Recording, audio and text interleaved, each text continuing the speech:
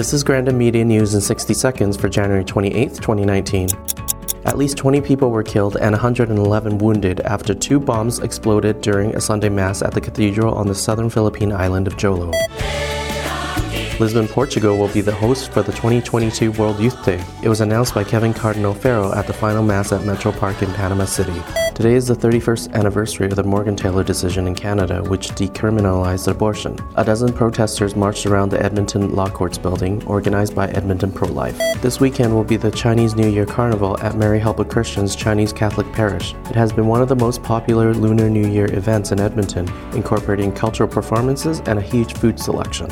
You may now hear this newscast on Google Home devices, simply saying, "Google, play Grandin Media News in 60 seconds," and it will play on your speaker.